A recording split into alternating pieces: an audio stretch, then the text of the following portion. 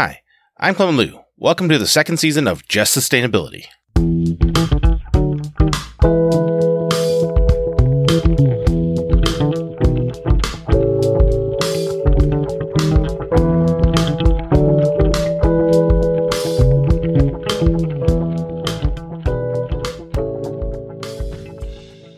Last episode, Janice and I spoke about connecting the dots between sustainability and equity, as well as coalition building. To begin this episode, we pick up where we left off with Janice and I talking about the ways that we all might work together to find common cause with one another. I think it is definitely the case that with any kind of big enough problem, once one digs deep into it, it becomes obvious that it's tied to other problems. And so if you're interested in solving the original problem you start working with, you become interested in solving those other related problems. Mm-hmm. And right, that is a way of finding common cause, right? By just thinking about how the things you're working on, in fact, are dependent on the things that other folks are working on. And that is a basis of like building relationships, right? That common interest in like solving these mutual problems. That's right. And I love that word you just used too. Like, it's like interdependent, right? Mm-hmm. Like, of course, like everything is dependent on everything else. Mm-hmm. And that's once you start, like you said, to really dig in deeply on one issue, you see where it's rooted and connected to so many other things. And then you'll go, oh, wow. Okay. Yeah. I can see how these things fit together, but also, wait, that actually affects me too. Or that affects my family. That affects my children, my neighborhood, my, colleagues, it is really quite incredible when you can like have those connective threads. Mm-hmm. And again, they talk about like support. I think that's really where you find it too. Because that like it's almost like feeling like you're being held by all these other connective tissues, like the human body, maybe, right? Like our muscles are all connected to each other or to other muscles. And, right. And sometimes when you strain one, another one kind of like starts to compensate for the need for that one other muscle to heal, yes. To have that time and space. And that's okay. And like, sometimes it's really okay to like take a step back. Right. Sometimes it's really okay to say, you know what, I have to lessen my load right now because again, things can get heavy. Mm-hmm. It's exhausting work, but that's why you have coalition and you have solidarity and relationships, because we all need that. Mm-hmm. We all need that time and space for rest and recuperating. This work is a bit bruising too. Right. No, I mean, especially right, like when it comes to sustainability and like anti-racist work, right? Yeah. I mean, because both are so deeply personal and because, right, they're so difficult in many ways, right? There's a lot of things to be sad and angry about. And that's no way to live, right? To be sad and angry. So one needs to be able to, right, to find the joy in the work by finding the joy in, right, the relationships that one builds and the communities that one build and that common kind of effort towards doing good. Absolutely. I mean, joy. If we have a few minutes to talk about joy, I don't know. But like, that is honestly, so those are the moments when I do find my moments of joy. Mm-hmm. Those are the times where I feel like I'm the most successful, right? Like, I feel like this is in keeping with like, and knowing like how much my ancestors, right, or elders had to do to get me here, to get us all here. So to have those moments of rest, to have those moments of joy, like, I feel like that's where we win. Like, if I can have the moments to like, again, like be in my garden, to see my nieces and nephews, to hang out with my cats and just have a moment of like peace, like, I cherish that so much because, again, there's so much to do. There's so much to be angry about. There's so much trauma, right? Like, and so when we have those spaces and those moments of peace and joy and love and rest, that is what, like, that's the point. Like, I feel like that's what we all deserve. Like, that's where that's life. That's when life is worth living. And we have to keep fighting for that, those moments every single day. Fight for those moments. Well, and those and finding those moments in the work, I think, right? I think that's how it makes the work itself sustainable, right? Like, I think there is something, right? Like for example, like chatting with you, right? Like, this is certainly right, like definitely a moment of joy for me, like talking certainly about these enjoyable. things with like someone else who like is just equally nerdy and cares equally much about these sort of things. Absolutely. Oh, you're so right. Absolutely. Of course. I couldn't agree more. Yeah. And it's absolutely a joy. It's a pleasure. And really it's an honor to like have these times to communicate and to share, right? With people, with you, Clement, that like, this is why I do the work, certainly. At this point of our conversation, I asked Janice about what she thought the Academy could learn from community organizers, and she had a terrific answer. In essence, her suggestion is that institutions of higher learning need to think about developing curriculum to provide students with skills and knowledge that be useful for coalition building and community engagement. We also revisited some of the things that Janice and I talked about in previous episodes. More specifically, Janice again pointed out the importance of narratives and the perspectives that are most centrally represented and the narratives that are featured most centrally in the classroom. Here's that conversation. So one thing I've noticed being someone who works in higher education is that when it comes to like addressing kind of social problems and like, particularly when we're thinking about things like equity and thinking about environment, and thinking about sustainability, it's community organizers that are ahead, right? It's folks who are doing the nonprofits, who are doing the organizing, that are really kind of at the cutting edge, the innovative part of thinking about these problems. And then I often find myself in higher ed, like trying to catch up, right? Learning from the folks who are doing, and then like trying to theorize around what folks are doing. And so I want to ask you, right, being a person who is a community organizer, but who is very aware of higher ed, what's something that higher ed should be focusing on more, that community organizers and nonprofits have like keyed into already, but like higher ed hasn't attended to yet? That's a good question. Well, sometimes I think when I think back to like my time in school in college, I went to the U of M, been in the Twin Cities. I felt like it took such a long time for me to really find environmental justice and to really like, even though I started out at MPIRG with MPIRG at Hamlin, which was on a college campus, but like how do I put this? Like the academics of organizing, like where's that class?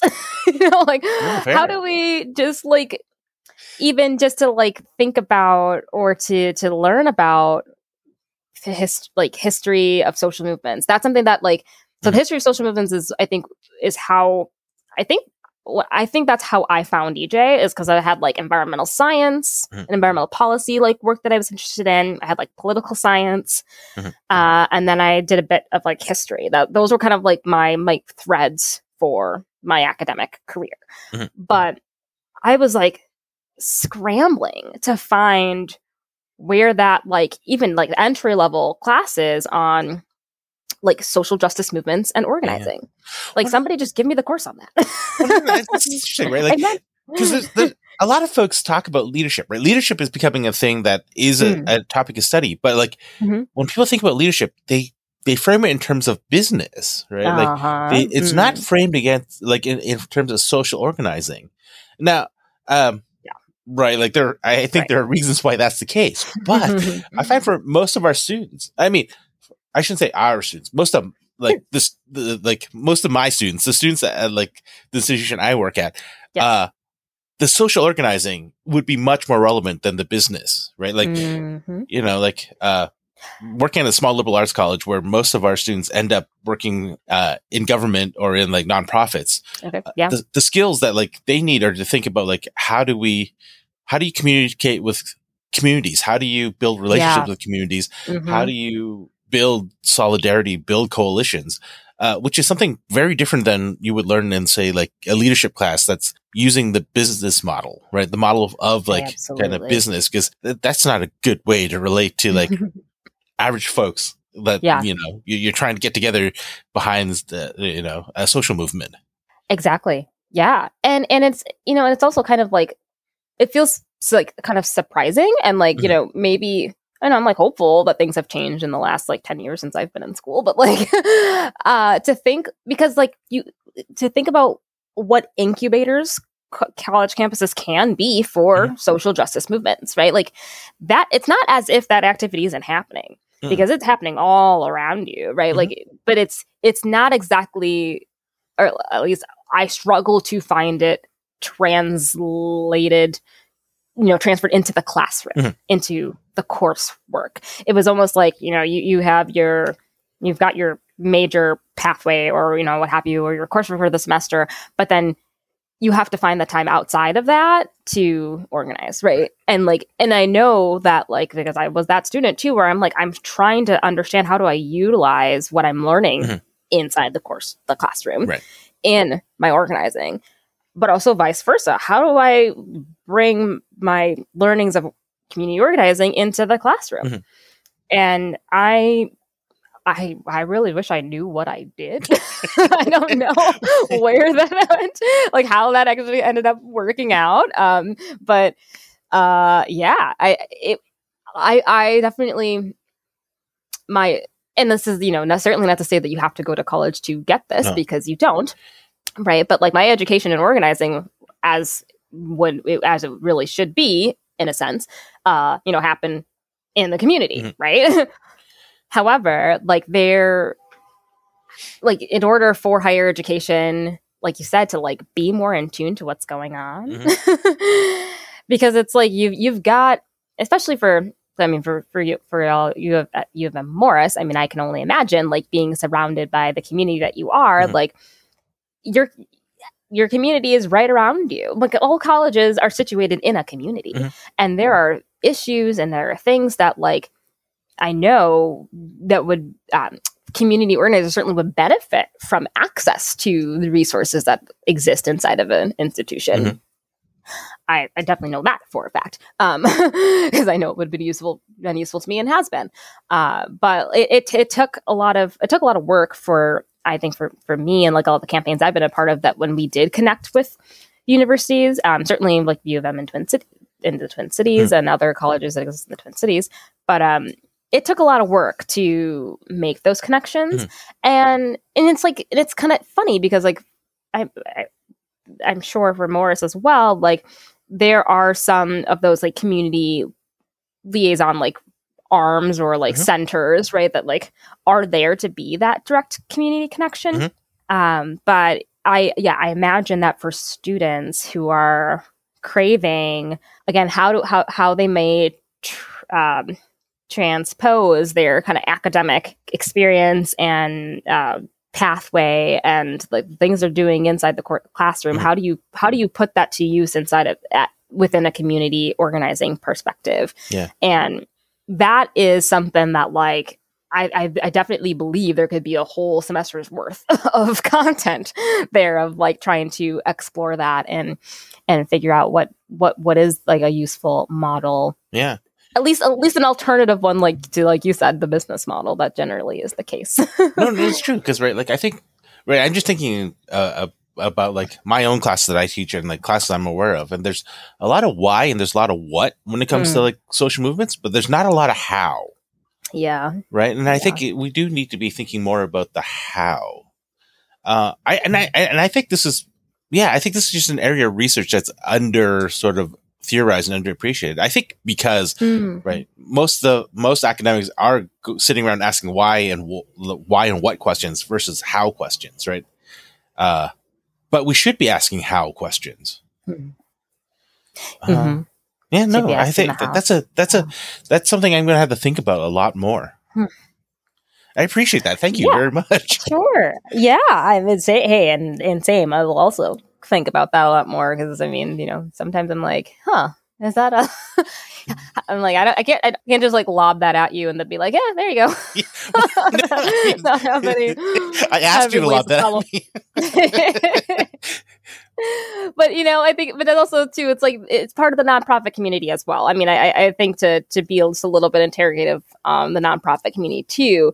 I don't think is, not every organization, but there's some that are not in a dissimilar place than the higher institutions, academic institutions, that are certainly in a place where they may be struggling to figure out I mean, just to figure out like how to incorporate equity, right? Like there's so much of that happening within the environmental and climate movement where this is like still a question for a lot of folks of like, well, how does racial justice fit into this fight for climate justice? And, you know, I find myself like, okay, how do I I keep repeating? I feel like I'm always repeating myself. And so I'm like, well, do I need to figure out what are like some better modes of messaging or something to get the point across that, again, these things are not only like, they are literally the same problem. Like our problem with our planet warming to be getting into a dangerously unlivable, uninhabitable place is the same problem where it feels like as a person of color, the places I live can feel very dangerous. Yeah. I know, but you said just made me think of something. There's an interesting article by a philosopher at, I want to say University of Michigan, but it might be Michigan State University. Anyway, his name's Kyle Powers White, and he writes, there's an article he wrote about like I can't remember what it's called, something like living in our grandfather's apocalypse or something, where he parallels the displacement of the Potawatomi folks from Michigan to like Oklahoma with climate change, right? Because like the sort of change in like their climate by going from Michigan to being displaced into Oklahoma is going to be very similar to what we're going to experience, right? Like, you know, the northern parts of the United States in the next 50 years. With the degree of climate change is going to be similar. The degree of sort of like being alienated from like the environments that we're used to and the conditions that we're used to is going to be similar. I mean, I think we don't think about those parallels enough. No, we certainly do not. Right. And to think about like what set all this in motion, right? It is that period of like colonialism. It's that period of industrialization. It's that period of like going into the Middle East, fighting wars about oil, right? Yeah. These things are all sort 100%. Of like interrelated things, right? That are tied together. And I don't think we're reflective enough about that. I think that's exactly right. Yeah, exactly. And, you know, there's just so much to, again, say about like, this is why it's so important to talk about our narratives, right? To talk about our histories, to talk about our presence, because it's really an act of like truth telling. And boy, where's the truth is could not be more important. Like it should be the most important thing. I mean, for any like thriving societies, we should live with a common sense of truth. And yet this country specifically has done a really good job of forming a narrative around lies, right? And around, or only particular people's narratives, just certainly not telling the whole truth about things. And, you know, I think about like the time that we're living in right now, right? Where we are living in this pandemic, where we have seen like insurrections at the U.S. Capitol, like this whole, the state of our political and like governmental nationally. I mean, well, not just nationally, but it's happening in state legislatures, it's happening in city councils, right? Where there's such an element of the misinformation, right? The disinformation, the straight out lies that are being told. Yeah. And about things that like we've all experienced, all watched, all living with. Like it's not like this is history. Like, right, I'll just turn on the TV. Just turn on the TV. We all saw what happened on January 6th. Literally, I mean, I don't know if you know about you, but I remember like, well, I guess I'm done working for the day because I'm listening to NPR and I'm like, what's happening? So let me go turn the TV on and I'm like, oh, wow. Yeah. Whoa. And into thinking to all the uprisings that have continued to happen since George Floyd was killed here in Minneapolis. Like, but before that, there were uprisings before May of 2020. And yet there are people who want to say, and want to tell you that you didn't witness or experience these things as you did. Want to spin a lie about what we're experiencing right now, when it's like, we have to trust on our own selves, right? Like, can you please trust your own instincts when, you'd say like, this pandemic, like, please, it's still happening. People are still getting sick. People are still dying. Wear a mask. Like, really? Are we really having to debate this? Like, and it's really, it's scary. Yeah. It's scary. No. Yeah. I think it is interesting, right? Like, there are certainly people that are better at shaping narrative, that have been more effective at shaping narrative. And I think that is something that, right, we can all learn from, right? Like, why is it that, like, well, I mean, part of it is because, right, I think it's easier to believe a comfortable lie than it is to believe an uncomfortable truth, even when everything, right, if you're really attending to, like, makes it clear that, you know, the uncomfortable truth is the truth. But if you don't want to deal with it at the moment, you know, the way you avoid dealing with it is, I guess, just to, like, accept the lie, right? Right. Right. That's really well said. That some people would rather, I really appreciate that. Believe in a comfortable lie than accept an uncomfortable truth. Well, and I mean, I don't think that's some people. I think that's everybody. I think that's true for everybody. True. But So I think the thing is we need to think about, like, how to embrace uncomfortable truths. Right? Like, how do we? Yeah, I don't know. Yeah. How do we be better about, you know? Yeah, I don't know. I don't know how we do that. me neither. That's I think that's one of the it's a great challenge that our humanity faces is within that, because it like I said, it's tied into everything that we are experiencing as a crisis. Everything that, like, has stemmed, that's stemmed from this crisis, like, as we're just saying, like, what has happened a couple centuries ago is why we're here. And we have to be honest about that and acknowledge that. And there's a whole lot of barriers to that, the people being able, all of us, I should say collective we, being able to acknowledge that and to properly reconcile with it. But the longer we refuse to, is it just going to continue on to, I think we will just continue to be in this, like, what feels like a downward spiral for society. Well, I mean, if you think of the times when things get better, it's the times we take a moment and actually, like, face the things that we've done poorly and try to reconcile with them, right? And and then we slip back into the cycle of, like, well, we faced this hard truth for long enough. Let's move on and, like, go back to the comfortable sort of either lie or just sort of not paying attention. Yeah. There is an unfortunate cycle with that. And so it's kind of like, I think it's within that time where, like, after we think we reconciled with it, that we want to go back to being comfortable. I mean, who doesn't want to be comfortable? Yeah. Right. But, like, does that just slide us back again in like a slower or more gradual way, like you said, where you don't notice it until you find yourself going, wait a minute, I thought we dealt with this. Right. Yeah. Amazing. Well, on that note, that was all the questions that I had to want to ask you that I had thought of before, our conversation. But I always like to end these conversations by inviting my guests to, like, to talk about anything that, like, they'd like to talk about that I didn't ask about. So, like, are there any topics that you'd like to talk about that I didn't think to ask you about?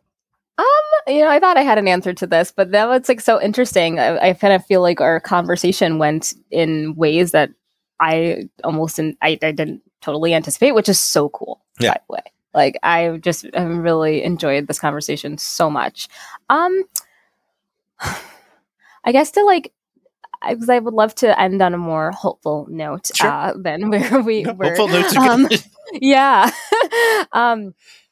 And I guess it's maybe go back to joy, right? And to just, like, have that moment again to just stress that we are all deserving of joy, right? We're all deserving of peace, of love, and, like, and for especially since we're talking about, like, a relationship to the environment, like, I think that's so one of my like hopes for the world is just that like everyone can have a positive relationship with the environment. I mean, I grew up having, like being fortunate to like see different spaces, different places. Like I talked about, like I'm going back home to Mississippi, like being able to travel to the South a lot as a kid I certainly look at that as a gift now. And I like traveling still, but I have realized like the privilege that I have of being able to do that and to be able to, again, experience different types of environments and know that they can be unique within themselves, whether you're in a city or you're more an open rural space or on the coast or what have you. And I just think that like part of that personal like work that we have to do to there, we talked about like the systemic work that needs to change, right? Dismantling oppression. That's the systemic work of saving ourselves as well as saving our blue planet here. But the personal side of it is too about like working on how you treat yourself, right? And like how your relationship to yourself. And I think that relationship to nature is a huge part of that. Just like knowing, I just know the feeling that I get if I'm feeling overwhelmed, if I'm feeling stressed out, feeling like, oh boy, the trauma's getting to me today. Like the thing I need is to put my hands in the dirt. I have to go literally get grounded and like stretch out on the grass, like check out the plants. So really like just touching something green has like, I've found that for myself is such a point and place of peace and of healing for me. And I think that especially as our climate has changed and will continue to change, it's going to get really hard, right? It's going to get really hard to have those moments of, being able to appreciate what a beautiful day it is. I imagine it is beautiful up in Morris right now. It's beautiful here in St. Paul right now. No, it is really beautiful up here right now. Yeah. And so like, man, we're going to have to cherish these days more than I think we have ever realized.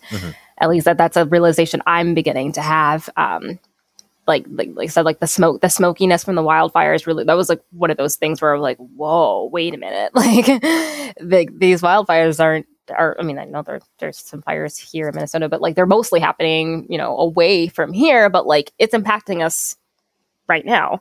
And again, we're going to have to figure out how to keep enjoying the days that we got. And that sounds kind of scary, but like, I think it's just really I just want to encourage like people to cherish and treasure their relationship with nature and to keep working on it and to make sure that they've got those places of peace and of joy. Yeah. We've reached the end of the conversation that I had with Janice Watts. As a quick review, in this episode, Janice and I concluded by talking about some of the lessons that the Academy might learn from the nonprofit and community organizing worlds. More specifically, we need to think about integrating skills and knowledge related to coalition building and community engagement into the curriculum, as well as attend to the sort of narratives that are centered in our classrooms. Janice also left us with a message to remember joy and to make time, space, and effort to appreciate the environment and to take in the beauty that remains in the world. In the next episode of Just Sustainability, we'll be doing something slightly different from normal. Next time, I'm going to play you a recording of a live stream conversation that I had with Kathy Jordan as a keynote activity for the Institute and the Environment's annual meeting. Thank you for listening to Just Sustainability. If you've enjoyed what you heard, please support this podcast by subscribing and leaving a review. Just Sustainability is recorded with the support of the Institute and the Environment at the University of Minnesota. In particular, I want to thank Peter Levin and Beth Mercer-Taylor for all their help with this show.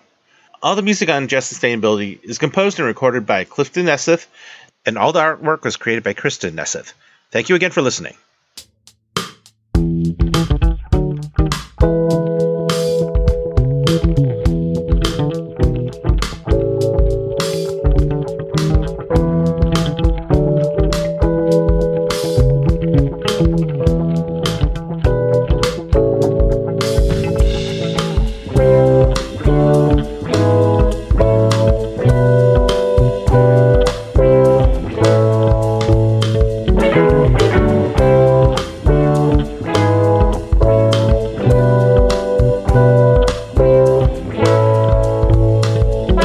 Bye.